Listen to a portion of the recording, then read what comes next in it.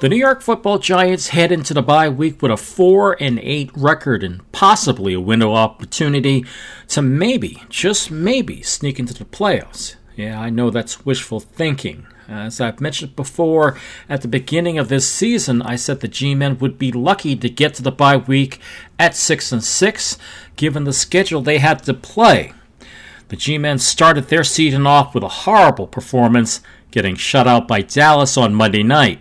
A win the next week against Arizona gave Big Blue some hope, but then 4 straight losses against playoff contenders dropped them into a tailspin before winning at home against Washington.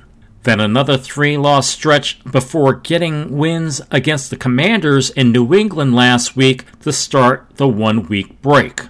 So why are the Giants playing so lousy as opposed to last year? Well, a lot of that had to do with the schedule. No one saw the G-Men coming with a new coaching staff and new players in 2022. This year, teams within the league have made some adjustments, so they're not surprised when facing Big Blue this season. Unlike other Giants supporters, I'm not surprised by the team's effort given who they had to play to start the year. I did, however, expect them to be much more competitive. Injuries didn't help the G-Men either. Quarterback Daniel Jones was out for 3 games due to a neck injury suffered against Miami. When he did return to action against Las Vegas 3 weeks later, he suffered a season-ending knee injury. His backup Tyrod Taylor was also out after being injured in the game against the Jets. Other significant injuries that hampered Big Blue's performance this season includes offensive tackle Evan Neal, who in his second season is turning into a big disappointment as he's only played in 7 games this season. Dexter Lawrence has also been playing well until last week when he was declared inactive due to a hamstring injury. With all the low marks so far this season, there are some things to be proud of. One is the play of linebacker Bobby Okereke. The free agent signing from Indianapolis in the offseason has been huge on defense, with 70 tackles and 2 interceptions, including one ran back 55 yards during Week 13's win against New England.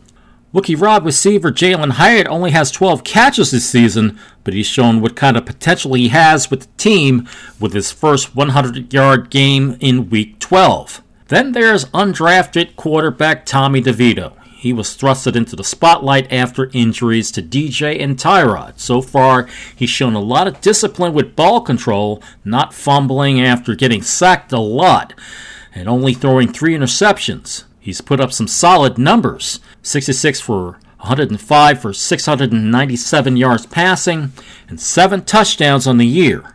DeVito will be under center for the game against Green Bay during Week 14, and maybe beyond if Big Blue falls out of playoff contention.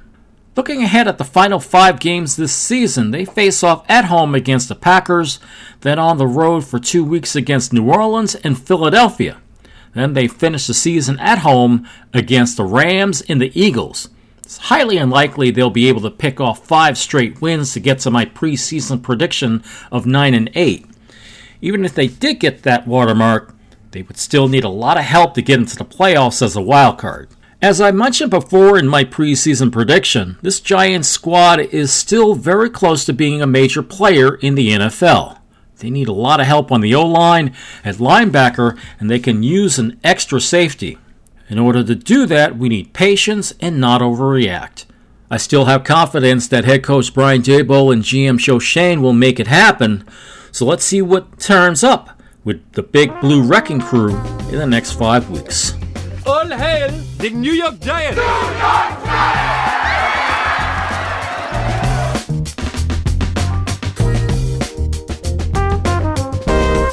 The New York Giants are the official NFL football team of Smooth Jazz and More. You're listening to Smooth Jazz and More.